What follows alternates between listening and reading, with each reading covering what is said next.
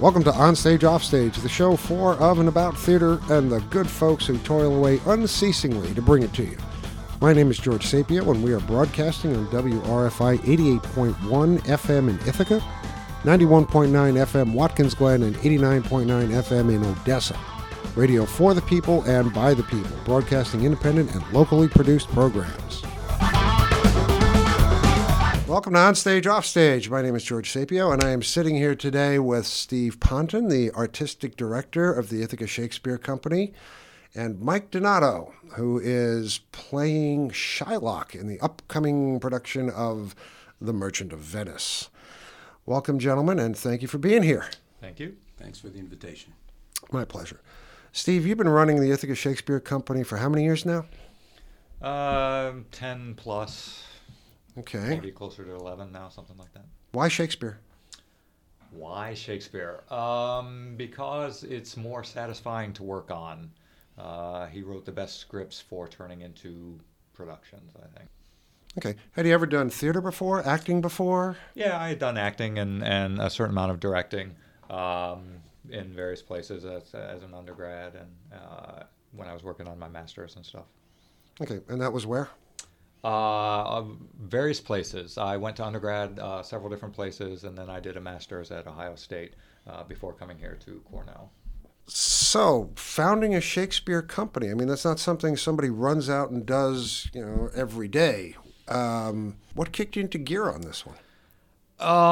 Well, I sort of fell into it by accident. I wanted to direct Shakespeare plays because that's, I'm not that into reading Shakespeare. I like I said, Shakespeare as a blueprint for a performance. So I wanted to direct Shakespeare, and when I got here, there really wasn't any place for me to do that. The people who were doing Shakespeare either weren't doing it in a way that I thought was satisfying, or I just couldn't get into some of the other possibilities. So when you say weren't doing it in the way you were happy with, or are you saying that you're a purist, or what was going on with those productions that you found disconcerting? No, I'm not a purist, and in fact, Shakespearean purists probably hate me most of the time because I don't have a great deal of reverence towards Shakespeare. I will bend and twist and manipulate him as much as possible to do whatever I want. What bugged me about people doing Shakespeare was that they weren't doing it well. They weren't doing it compellingly. There were actors who were just sort of going through the motions, just saying the lines because they were there without really, a sense of what was in the lines and what they could do with the lines. They weren't getting enough out of them, and they weren't bringing the plays to life in a way that was really exciting and compelling, in the way that I think Shakespeare should be. So they were. So I wanted to do something that was different from that, and that really did bring the plays to life. Kind of in the spirit of Shakespeare's theaters, more so than than out of any sort of reverence for Shakespeare as this holy thing. Right. Well, I know from acting in a few Shakespeare plays and directing a couple and seeing many, right, that he could easily be the most abused playwright on stage, and I'm saying abused just because. It's hard to delve into, it's hard to discover, because they're literally, and I know I sound like a modern person here, but there's so many words. And finding the meaning of words that are no longer current is confusing. And we know in the age of short attention span America, that 6 people have already turned this program off just because, they've got Twinkies in the oven. It's hard to maintain an audience. So how do you circumvent that? I mean, how do you have packed houses every single time, practically every single time. So far. Well, I mean, what is it that, when you're in there directing, when you're engaging with your actors, Mike, please feel free to jump in on this anytime. How do you treat them? How do you treat the text? How do you bring it across? How do you ensure that Shakespeare is indeed exciting and compelling? How do I treat the actors? Badly. Well, I know that from Yeah. experience. Okay. Yeah. So how do we make Shakespeare compelling? I think you act through the words. What you often see is actors who are saying the words, and maybe they're doing some sort of acting physical things, but there's no connection there. You have to put everything that you have into the lines and play them with as much intensity as possible. Play what's going on for the character through the language as much as possible. And I think when you do that, then it's not hard to keep the audience engaged, because these are fascinating, passionate characters facing the most intense, difficult situations of their lives, and expressing everything that's going on with them through this really rich, complex language.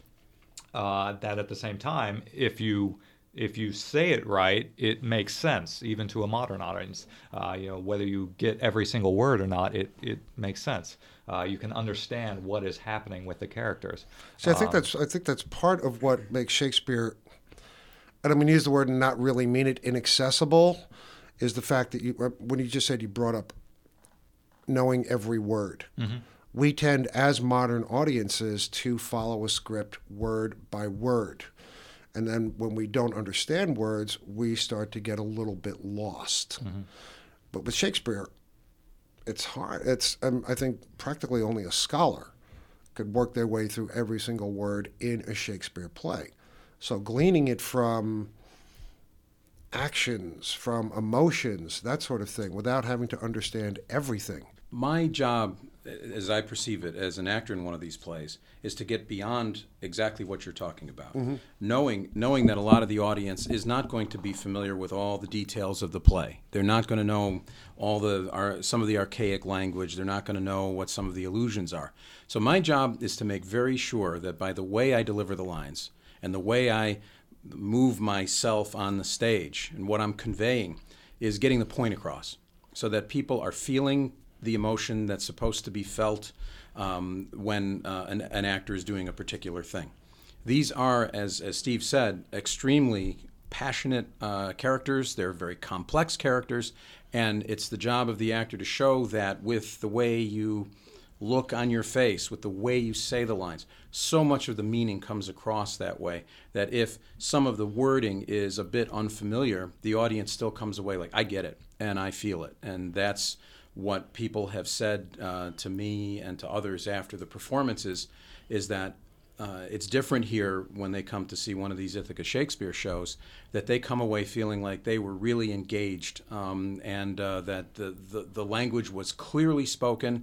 It didn't shoot over their heads, but they got the point every single moment, because our goal was to convey an emotional and visual experience, not just being tied to the words. If you want to just know the words, read the play.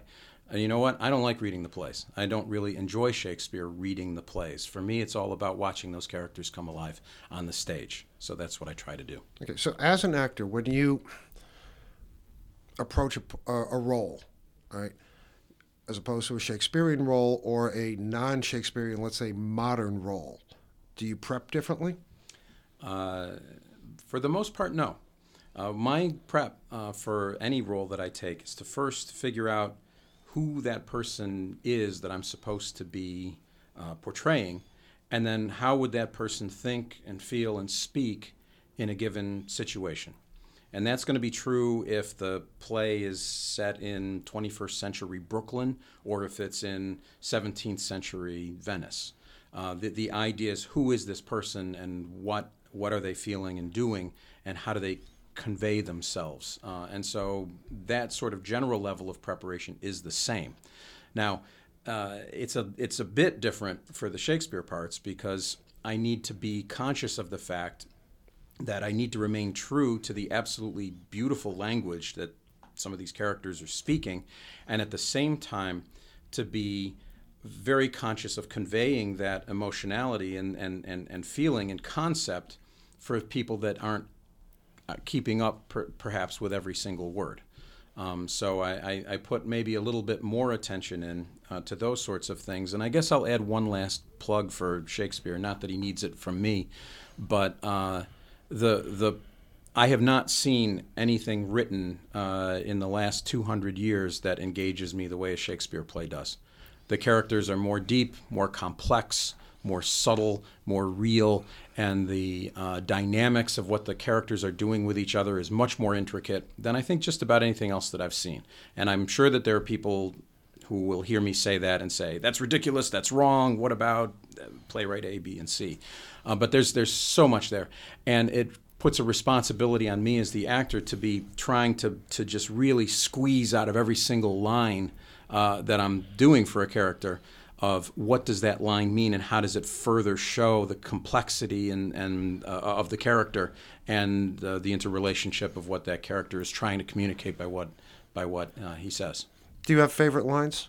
Oh, yeah. Are there words that you've said on stage that every time you get to them, you just can't wait to throw them out there at your stage partners or to the audience? Oh, sure. One comes to mind right now.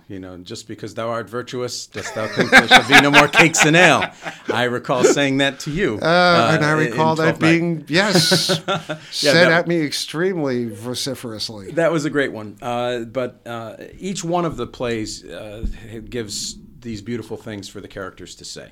Merchant of Venice, I have, as the Shylock character, I have some of the more famous lines in Shakespeare's Shakespeare's vernacular. If you tickle me, do I not laugh? Right. Yes. I think if you prick us, do we not bleed is one of the more famous lines that comes out of Shakespeare. Right. That's a great one, but this is in particular a play that I would have a hard time pulling out and saying there's a few lines that I really love, because this one is particularly well written in my view. There's barely a thing that I say that I'm not amazed at how beautifully it's put. I've heard that from so many actors who've done Shakespeare, that they do modern plays, they do this, they do that, but when the chance comes to do Shakespeare, any Shakespeare play, they jump right in because, as one person said to me, the play itself is not that good, but the lines are absolutely amazing. Lines are gorgeous. And I think the plays can be surprisingly good. I mean, the Shakespeare plays in general, and Merchant of Venice in particular, do an incredible job of being ambiguous about what's right and what's wrong, who's good and who's evil. There's no character who's all good and no character who's all bad. And so those things compete them dynamically. And Shakespeare, 400 whatever years ago, was doing things that modern cinematography is kind of caught up with in the last few decades, of things like stories within stories and jumping from one storyline to another line. We're on stage, off stage here with George Sapio. Our guests today are Steve Ponton and Mike Donato of the Ithaca Shakespeare Company. Sorry to interrupt you there. You were going on a really good roll. So what I was saying is that these plays are exceptional in the way that the characters have such incredible richness to them, where you can look at a character and that character's primarily a villain, or that character is primarily a buffoon or something. You're saying else. Primarily? Yes, and they're never one thing. And so they're not stereotypical. They're not.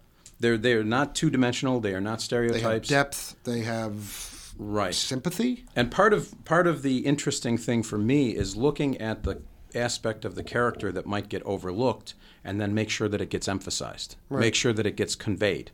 Sometimes it's not even right directly in the text. Shakespeare was masterful at giving you clues of what your character thinks and does by the way certain phrases are, where you'd look at a sentence and say, why would the character say such a thing?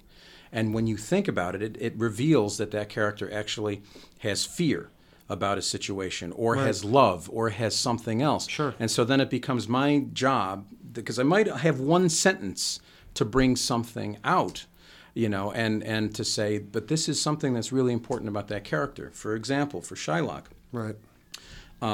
He's been portrayed very differently over the centuries. He's a tricky character to work with. There's an incredible range of emotions, and then additionally, there's an incredible range of ways to play him. Right. It was common going back, I've read, I wasn't there, 200, 300 years ago, that he was a comic villain. Right. That he was like played for pratfalls, and and nobody really took him seriously. He's not going to get his pound of flesh, of course not. More modern, it's become much more intense that no, he really is going to get his pound of flesh, and you can look at the text and figure out which one is which. But whether he's a comic villain or a real villain, there are things that round him out as a character that make him understandable, where you can see why he would have so much bitterness and so much hatred that he'd be driven to homicide. And my job is to humanize him and to make him sympathetic in things like he has a very warm and loving relationship with his daughter. He loves his daughter, and he trusts his daughter, and she betrays him horribly. Unbelievably. The ultimate betrayal. Yes. And that wounds him to the heart. And part of what he does is he transfers all that frustrated hurt and anger onto his business rival. And also, the business rival is an awful guy. He's good to his friends, but he's awful to someone who he perceives to be an inferior, a Jew. Right. And he is an awful racist, the Antonio character. Sure. And so part of my job as Shylock is to play up the idea of this man has been awful to me. He has spit on me. He spit in my beard. He has stolen business ventures from me. He's turned abused friends me against in me. public. He's humiliated me. All right. And now he wants some money. And now he puts himself at my mercy. There isn't any, because I'm angry at him, and I've got displaced anger for my daughter. And the idea is, I want people to understand. At the end of the play, do you even need to give a spoiler alert for a 400-year-old play? Okay. Spoiler alert: 400-year-old play. And if you haven't read it, need to go see this. But go ahead. All right. At the end, Shylock loses everything. He does. He is completely destroyed. He's lost his family. He's lost his name. He's lost his wealth. He's lost his stature in the merchant community. He's lost everything. And the interesting thing about the play is, depending on how you play that character, the people could be cheering for that, or they could be horrified and saying, "Oh my God, that guy just didn't deserve that." When I first heard news that you were going to do Merchant of Venice, I thought, interesting choice. And I was discussing it with a couple of friends of mine. They said to me almost universally, "Why would you want to play him?" And I thought, okay, it's an interesting choice, because I've read the part, and I can see ways of, as you're talking about, bringing out his humanism, bringing out his depth, his ability to be sympathetic. And I think we lose a lot in this age of sound bites, where the name Shylock has become a synonym for someone who's maybe he's going to cheat you or something like that. Right. In the common parlance, Shylock, some people think of as he's just a money grabbing stereotypical Jewish merchant. Well, he was portrayed as a monster for years, for maybe centuries. Yeah, right? Absolutely. He was the archetype awful Jewish merchant who cared about nothing but money. And I will tell you that stereotype is inaccurate. Of course, in my view. There's so much in the play that makes it the opposite. People think of this as some people think of this as a racially discriminatory play, that it is outdated, and it shouldn't. Some people would even say it shouldn't be shown because it portrays Jews in a certain way. Steve, did you have any problems with that? I mean, when you were thinking about picking this play, I mean, it's one of Shakespeare's more famous plays. There was never a point where I thought, well, actually, I guess it did cross my mind, will there be a negative reaction to the fact that we're doing this play at all? But that was a minor thing. I think the situation with, we had the same thing when we were going to do Taming of the Shrew. Right. You could have the same thing when you're doing Othello. I mean, Shakespeare was not afraid to cross the line or push buttons. Right, exactly. And what Shakespeare did, I think, the way I look at it, Shakespeare, what we have in Merchant of Venice is it's a play about prejudice. It's not a prejudiced play. Right. Shakespeare took a problem or a situation and he holds it up and he develops a story around it and says, look at this from all sides. All right, so what he's given us in Merchant of Venice is a situation in which we have an oppressed minority, the Shylock character, who's living in this world where he is looked down on and spat upon by the people in power and in authority. And we experience the events that grow out of this situation from both sides. So we see Antonio and the Venetians and the way that they react, and then we see Shylock, and we can see the situation from all those points of view, and we see the way they act towards one another and the consequences of those actions. So that's what makes Shakespeare so unique as a writer, I think, is that that perspectivism. We see the situation from all these different perspectives, and then we see the consequences that grow out of the actions that people take. So Shylock, if you just say, Shylock wants to cut a pound of flesh off this guy, that sounds horrible. It sounds monstrous. But then when you look at the play and you see how he is treated throughout the play by the Christian characters, who are not in any way extremely admirable, then you see it's completely understandable how he builds up that amount of resentment, that amount of bitterness. And so when he finally gets his one chance to have some power, to have some control, and to take something back from these people who have taken so much from him, he can't stop himself from doing that. So it's a very human situation. It's a very understandable situation. This doesn't mean it's nobody's right and nobody's wrong, or basically everybody's wrong, which is the way it typically works with Shakespeare. Everybody's wrong.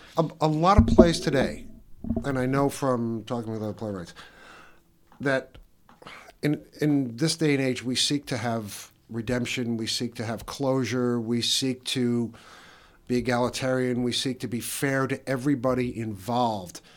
And while that's a noble purpose, I think somehow it might dilute the nature of drama, of crisis, or the portrayal of life, and it doesn't always work out. Right. The world is not that neat. It's definitely not that neat. Plays can be that neat, but the world is not that neat. Yeah, and I think the reason people are still showing Shakespeare plays 400 years later is that he shows the complexities and the subtleties and the contradictions of human interactions. They've got a realism to them that just doesn't fall nicely into let's have a happy ending. Right. I mean, at the end of this play, Shylock is destroyed and Antonio is redeemed. And is that the right thing to do? Because Shylock was driven to what he did by being treated monstrously. Right. I mean, he's a victim of religious discrimination, racial discrimination. He has just been abused in the worst sort of way. And he's an intelligent guy and a proud man, and he has himself interfered with in every way that he cares about. And then he rages against that and then gets vilified for the very logical thing that he does. And so you look at the end of the play and you say, what's happened here? Have we punished evil or have we rewarded evil? And that's how that there is no getting around that. No, there isn't. And the answer is yes. It's all of the above. It always is. Shakespeare never gives us easy answers to these questions. He raises these incredibly difficult questions about society and life and people existing together and I heard a lecture a while back. Somebody was talking about writing a good play, and he mentioned to the audience that you can do two things. You can write a play that will please the audience, or you can write a good play, one that accurately reflects life in general. Mm-hmm. You can leave everybody with a happy ending and send them on their way home humming a tune, or you can give them something that cuts to the bone, something that speaks truth. I can only encourage playwrights to have the courage to write the good play and then have some confidence that people will get it and follow it. And Shakespeare's a model for that. There are others, of course. I mean, he's not the only great playwright, but I tend to, you asked picking parts and why would I want to be Shylock? Yeah. I'm not terribly interested in simpler parts that have a a less than fully rounded character and a predictable trajectory to the story. That's not nearly as interesting as the messiness of what goes on here. And to tie that into your question before of what do we do as actors when we're preparing, we have to do to deliver this play right. We are thinking about how do we show that each of our characters has good sides and bad sides, and does good things and bad things, and justified and unjustified things, and that they're very human in those imperfections. And then to have that kind of clash in a clear, dramatic way that you see what's happening, you feel, the good and the evil battling themselves out there, and then at the end, people are going to feel the way that they feel based upon what they brought into the theater, and that's a really great dynamic. So, Mike, we've been talking about Shylock, we've been talking about the controversy, we're talking about the actual drama, the seriousness, and the tragedy of this play. Rather than put folks off, I mean, I know there's much more to Merchant of Venice than just Shylock. Oh, God, yes. There's actually several plays going on all together, woven together in a beautiful story. It's primarily a romantic comedy. Where what you have is the story of a wealthy young woman who is being put up for marriage by her deceased father through this process where suitors come from all over the world to try to get a chance to marry this woman by a puzzle that the father has created. The boxes, right? Yes, the boxes, right. The famous boxes. The yes. famous boxes, the gold, silver, and lead boxes. Mm-hmm. And the characters who come to woo her are ridiculous each in their own way, and it's very funny to watch them crash on the rocks of trying to get this to get Portia as their prize, and watching Portia die 1,000 deaths fearing that she's going to be marrying one of these people. What people should expect when they come is that they're going to be entertained by a story that has so many different notes in it. It's going to be happy and sad and heartwarming and gut-wrenching and mentally provocative, making you question your beliefs coming in. And so it really makes for a terrifically rich experience. So that answers for you, why Shakespeare? Because, boy, it's terrific fun to learn this. Excellent. Okay, we've when does the show go up? February 12th. February 12th, and that's going to be at Fall Creek Studios, which is part of the former Fall Creek Pictures building, 1201 North Tioga Street. Cool. Tickets are on sale where? Tickets are on sale on the website, ithacashakespeare.org. You can order them online, and there are no service fees. I would personally recommend that you run out and get your tickets right now because these shows do sell out.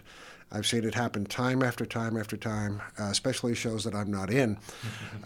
So make the opposite there you go. There you go. Right. Steve Ponton, Mike Donato, thank you so much for coming in and gracing the airwaves with your wonderful personalities. And we are so looking forward to Merchant of Venice.